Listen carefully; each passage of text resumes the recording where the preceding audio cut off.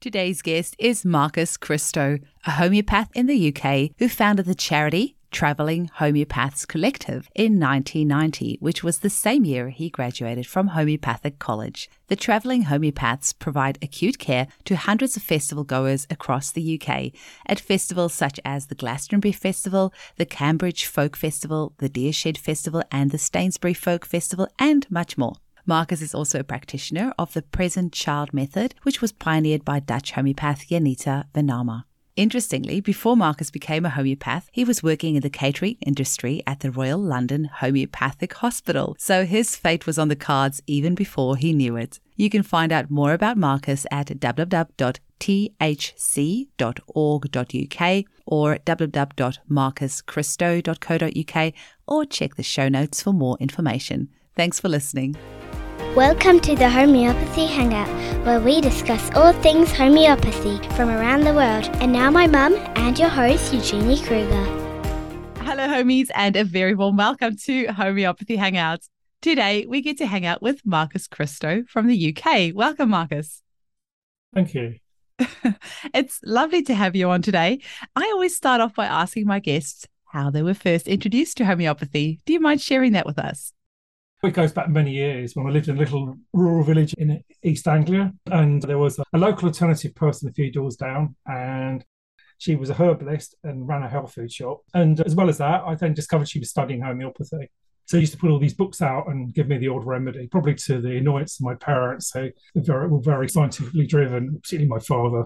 And she gave me an odd remedy or two. And then I was working in the catering trade. When I left school, I went and studied catering, and then I ended up doing a few years stint in London and then back somewhere else for a year to do some more studies. And when I came back to London, I ended up taking the lowest paid job, which everyone thought I was quite insane. But it was at the Royal London Homeopathic Hospital in Great Ormond Street, where it used to be. That is cool. I read that in your bio and I'm like, what? Of all the places. What was that like? I got to meet some amazing people. And the most amazing person I met was the Queen's physician at the time. He's now deceased, a guy called Peter Charles Fisher. Elliott. No, it was Charles Elliott. So before Peter. Oh, really? Peter. Okay. And we started off on a bit of a bad note because he wanted some things out, for his little Masonic group. It's called the Order of St. Lazarus. And in the end, he was writing a quill pen to me, and I'll probably write back in a manky NHS biro. And in the end, we clarified a few things, and we became, rather than enemies, we became good friends. One day we were doing this really amazing spread to his group, the Order of St. Lazarus, and he came up to me and said, I can't thank you enough. You just transformed everything. Just one letter, and then you phoned me out, taking the initiative to phone me up and to actually sort of sit me down and say, well, what do you actually want from us? Because we can provide it, but it'll come with a cost. And he said to me, you've got good listening skills. He said, have you thought about studying to be a homeopath? And I smiled and I said, in 2 weeks' time, I start my training at the College of Homeopathy. And he went, amazing. Oh. So, he said, well, if you need some support, then talk to me. He was ousted from the faculty of homeopathy because he was also a chiropractor, and he ran this healing route. And they used to wear these black capes and these flat hats. Oh, and really? Imagine, so the Homeopathic Hospital was onto Queen Square, and they used to walk across this square. It was quite dark. It was like out of a horror film. And they just go down into this crypt in this church. And I'd love to have been a fly on the wall to see what they actually did next. Me too. They'd come back after this sort of service they'd have in the crypt, and then they would feed them and water them, and they'd go home rather drunk. And so it was all good fun. So my journey started, really then, officially. And I spent 4 years at the College of Homeopathy. I was blessed to meet some really amazing people. Most of them, I later found out, were druids. What druids? They were druids, yeah. And the Druid Order here in the UK was set up by, who's fronted by the head druid, the archdruid, was Thomas Morn. And Thomas Morn was the person that really brought homeopathy to the UK. And out of that, what was born was the Society of Homeopaths and the College of Homeopathy. And everything then is stemmed out from those two things, is stemmed out from there, and other schools have manifested. So it was only when I got talking to different people and they found out that you had to be a druid to study it in the early days before the colleges were set up. But I've suddenly begun to realise how small the planet was. It was after graduation, I was going off to Glastonbury. This was in 1990, and I was going off to run the homeopathic tent, as it was known as then. It'd been run by another school for donkey's years, and it was exclusive and not inclusive. So my remit was to try and be as inclusive as possible. But don't worry if it's the first year, it isn't quite as inclusive if you want it to be, but just gradually open it up, because we know there's lots of colleges out there. And so, yeah, I was looked after by some people I grew up with, really. They were older than me, mentors in different ways, different faces and paths in life. But they looked after me. And yeah, it was really when I left my coat behind, and I had this big camper van. And I thought, I'm not driving that back through the city to get down to the East End to pick up my coat. So I hopped on the tube and I ran back. By the time I got back, graduation, I know, I've been given my certificate, all that bit happened. But there was like champagne and God knows what going on the lawn. And all that was left was the lecturers. And I sat down and had a very interesting chat with Barbara Harwood, who had become the principal after Robert Davison had been pushed to one side as vice principal due to too many wacky ideas. He was a really good guy. They were a really good, both a good dynamic team, really. And when I sat down, I was having a chat with her and drinking champagne and telling her what I was up to, and telling her that Carol Boyce and Linda Shannon were also joining us at Glastonbury, along with one student, and the rest of us were all graduates. There was 10 of us. She said, do I know this person and that person? And I suddenly realised that all these people that I knew that were like the elders, different paths and faiths in life, were people that I'd been hanging out with, and that Barbara was good friends with them. And then I found out the story of how she got into homeopathy, and she knew the Sex Pistols, and she wanted to save Sid and Nancy from their heroin addiction. And that was set her path in homeopathy. And then I had to ask her about her flamboyant clothing. I said, tell me, now I know these clothing must be Vivienne Westwood's clothes. And they were. I've been right for years, but didn't have the courage to ask her. Wow. Okay, I've heard a lot of interesting introduction to homeopathy stories, but I think that would have to be in the top 5 at least. So yeah, I went off to Glastonbury, and I got there quite a few days before everyone else turned up. And I'm afraid that I got rather unwell. I'd been treating lots of people, and basically I was treating dysentery. There was an outbreak of dysentery on the site due to some problem with water supply. And I got dysentery as well. And by the time the crew turned up, I was telling them to F off. And they were making my truck dirty. And somebody said, you need a dose of arsenic. I said, I'm taking it and it's not doing anything. I think one of them, they took me under the wing and gave me some remedies, and I then managed to join the rest of the team midweek, having a week on my own. It was quite funny. But yeah. And it was then myself and another colleague, Andrew Ward, who we both studied at college together, decided to move the whole thing on. And we did the same year we did the Cambridge Folk Festival.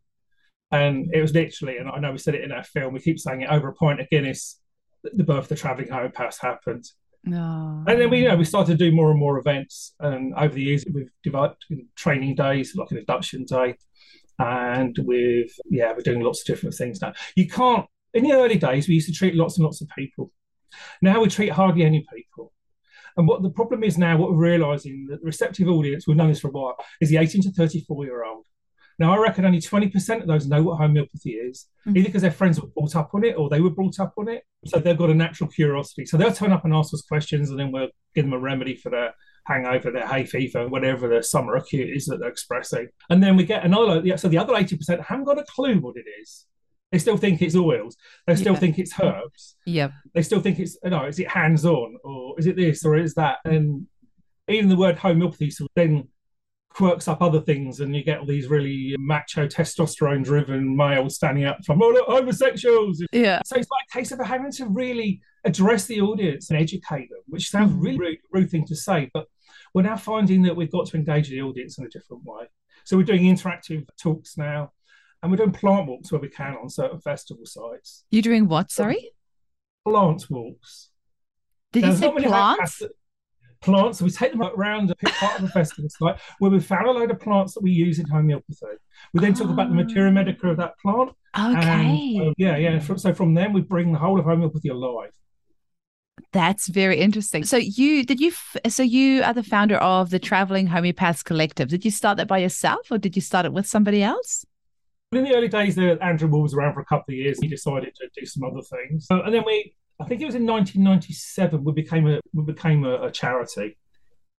That's incredible. So you have been, and you started this in 1990, like just after you graduated. So it's been going for 30 odd years.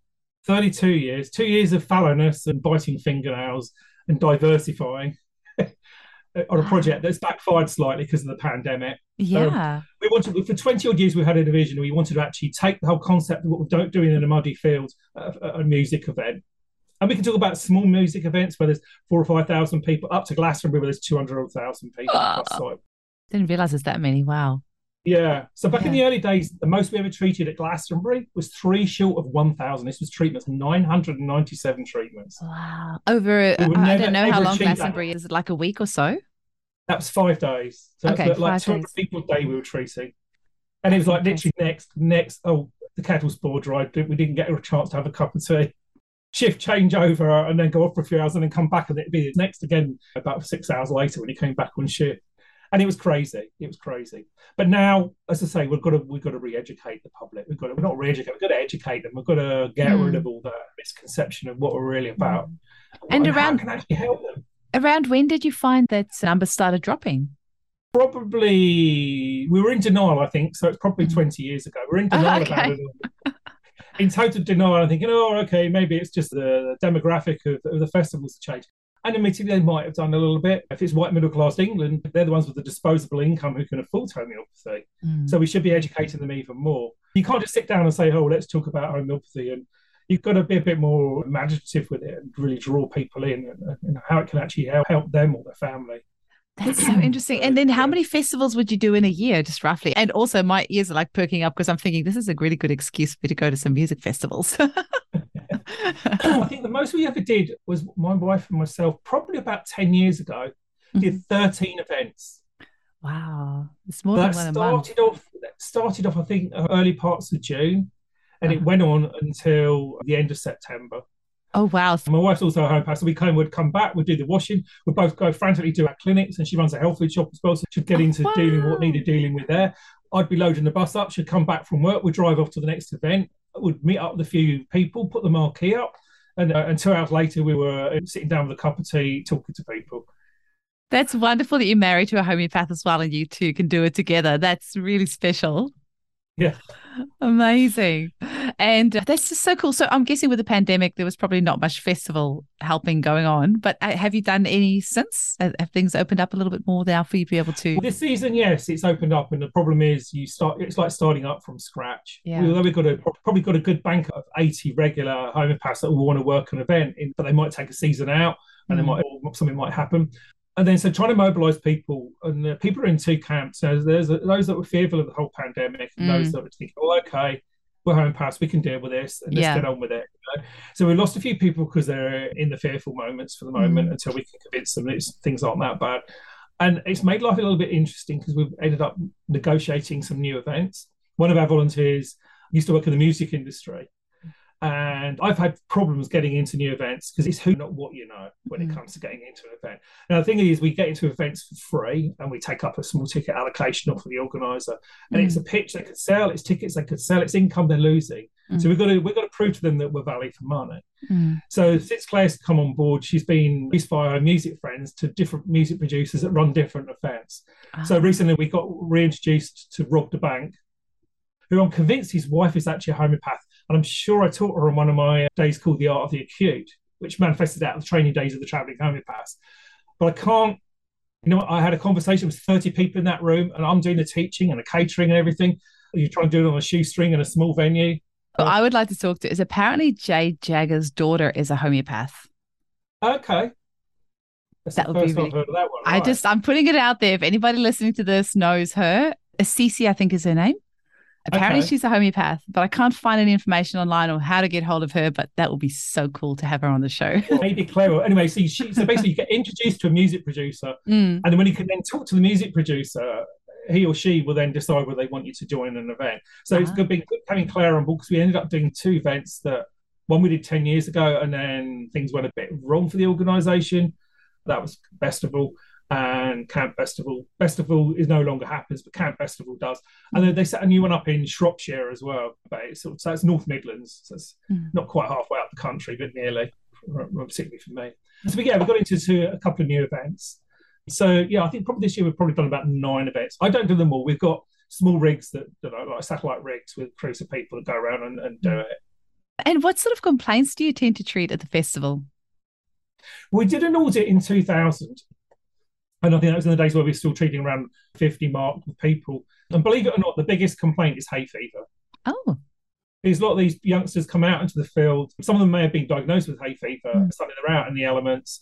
They come out of a large town or a large city where probably the pollen count is a lot lower than being out in the sticks.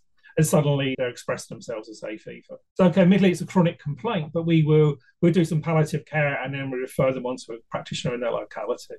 Amazing. Anything else? What sort of other things would you see?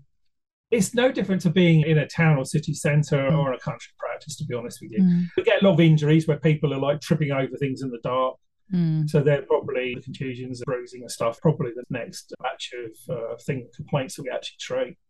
And then we get a lot of summer coughs and colds. And particularly if it's an event where it's been quite dry and then you're walking around dry tracks and ingesting all this dust. And it causes aggravations. And a few famous singers with lost voices, and they're fretting, am I going to make my gig tonight or tomorrow night? Cool. And we're going to perform the miracle, and we've nailed it a few times, which has been really good. So yeah, even stage fright. A few of them have stage fright. But you don't want to take away too much of the stage fright, because sometimes you need that stage fright, that adrenaline rush, that to actually give yourself a good performance. If you're not worried, then there's something wrong. Yeah. Now, the style of prescribing, that acute prescribing that you have to do like on the spot there, I really feel like that's actually a bit of a different skill to chronic prescribing. And I don't know, there's a bit of an art to it. I feel like you need to not overthink it. You need to really know your materia medica. You really need to find that good keynote. And I don't know, what do you think is the art of the acute, which I know you have a one-day workshop called The Art of the Acute. Yeah, and then the therapeutics. So tell the homeopaths and the listeners out there a little bit about your course and how is acute prescribing different to chronic prescribing, and what sort of skill set do you need? Really, you need to throw out the window everything you've learned and come in with an open mind and be an unprejudiced observer. The must. And I think the best thing you need to be doing is using your senses. So I've done lectures before on sensory prescribing. And people think I'm an utter fruit lip. If you go into the aphorisms of the Organ of Medicine by Samuel Hahnemann, I think between 90 and 170, you actually read those aphorisms. And there's a few in there that just will blow your head away. And it will make you realise that, oh my God, no wonder my results aren't as good as I want them to be, because we get fixated in a certain methodology. So what we need to do in these situations is put everything along to one side. And materia medica can help. But the dangers of knowing too much materia medica is you can start asking questions around a remedy. So it's a no-no. Let's never do that. Yeah. Even if you've got a hunch about something, put it to one side. Write down the margin on your bit of paper. Let go of it. Often it's not the obvious, and often it is the obvious. But until you've actually heard the whole story, you haven't got a complete picture. Yeah. So it's like the four-pronged stool. You want to know the modalities, you want to know the symptoms, you want to know the etiology, and you want to know what's actually being affected with affinities. And the reason why you want to know the affinities, you know which part of the repertory you need to be diving into. I get people to point. There's about times, I've got a stomachache, and the stomach's up sort of just below the heart there, and just for ribs. And they say I've got a stomachache. They actually mean they've got an abdominal ache. Yeah. So you can spend ages looking in the wrong part of the repertory. That's true. So never finding the simillimate and then getting stressed out because suddenly what should be taking 15, 20 minutes is taking you half an hour, three quarters. You want to keep the client focused. You've got to keep the client really utterly focused. You've got to keep focused. But at the same time, using all your sensory perceptions at the same time. This is where you're going to find the differentiating symptoms. So you want to find out what's going on right now, not what happened 10 days ago or 5 days ago or 3 hours ago. That's going to lead you down the wrong cul-de-sac, because it's going to allow you to prescribe something that was okay then, but not now.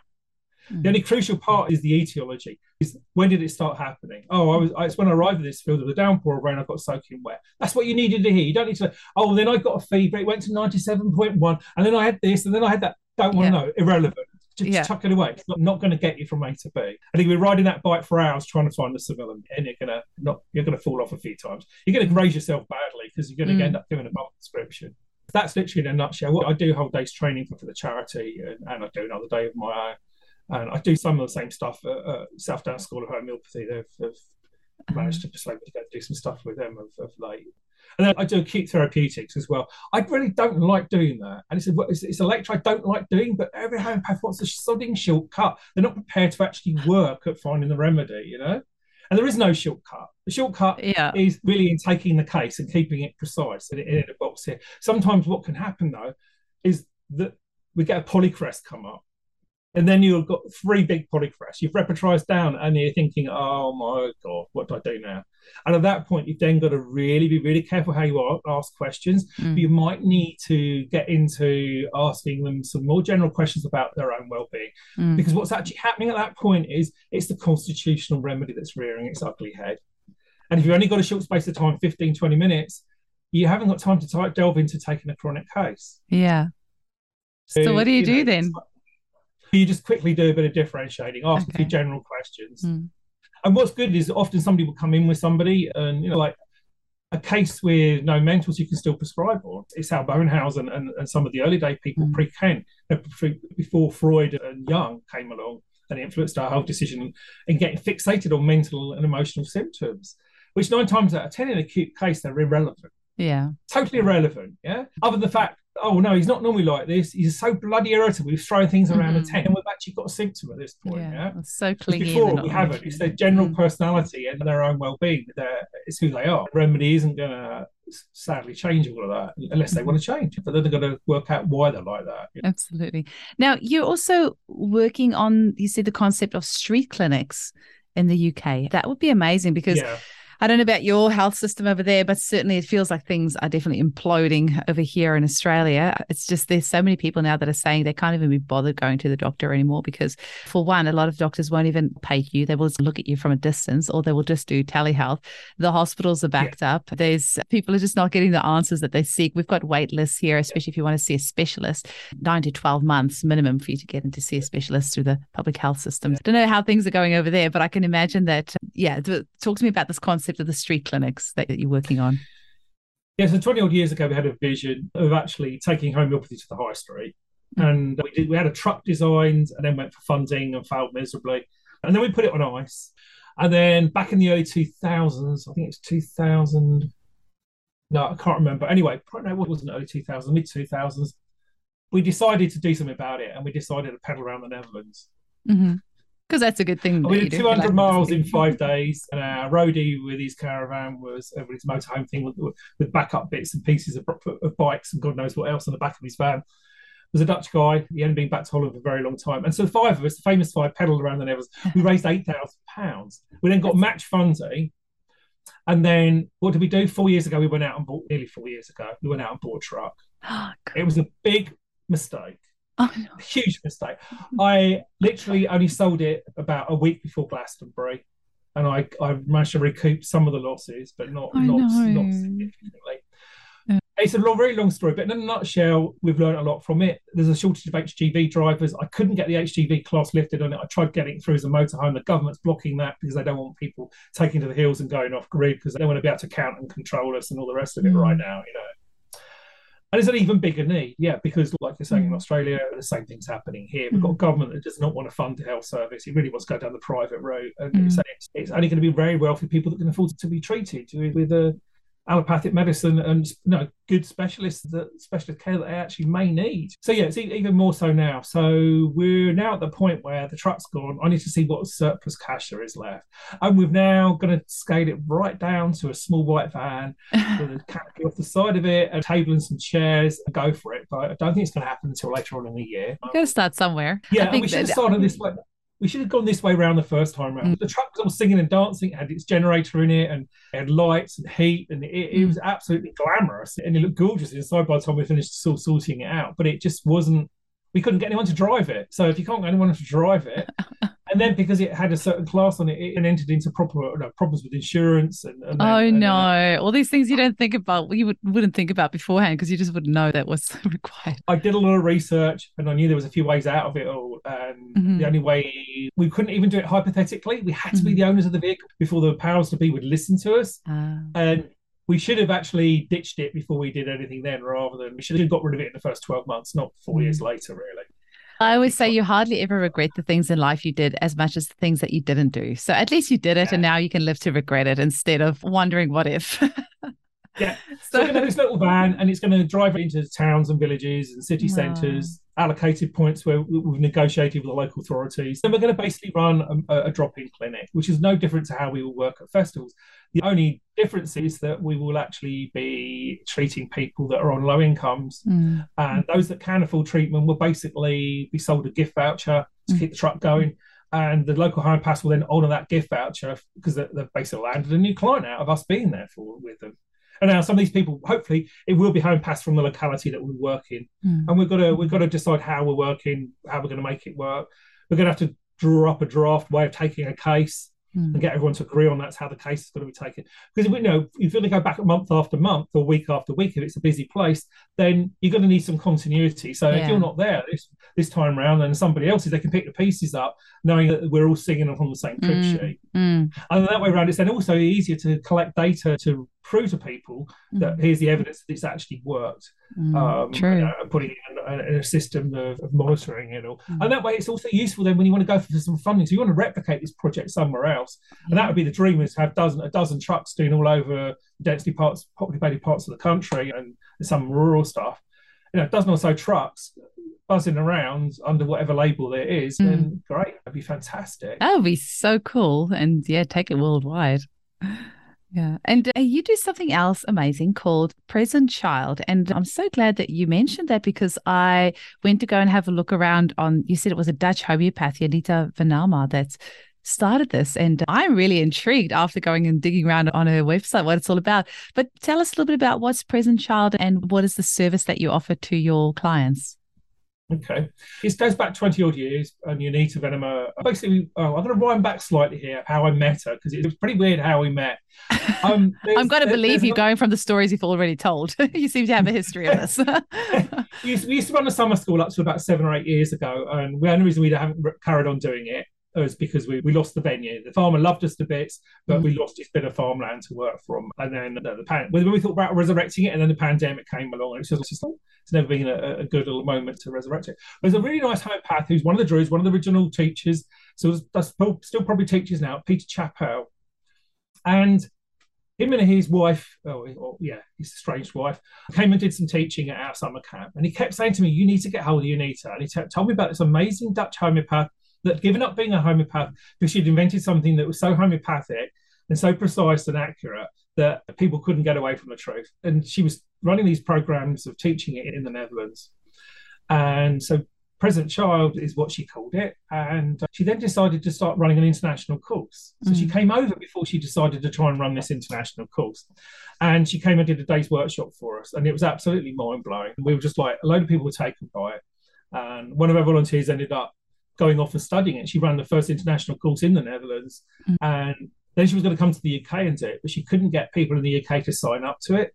And I was at this point, I thinking, no, I've now got the time. I've cleared that job out of the way. I can see where I want to go. I want to go and do this. And I had to wait until she decided to run the second international course, but she hasn't run one since. So we're going back to 2015, I think, when I graduated. It was 2013, I think, or 14, around that time when I started studying it. And it was 2 intense weeks, 6 months apart, 7 days, literally nearly locked into a classroom, where you learn the skill of how to take the story and then how to do all the work around it all. But it brings things up in you. So you start off on this journey as well, which is quite an interesting one. And you've got some really lovely people there to look after you, Nita and a woman called Jean, who's her right-hand woman. So Present Child is 2 words, because a child is a gift to us.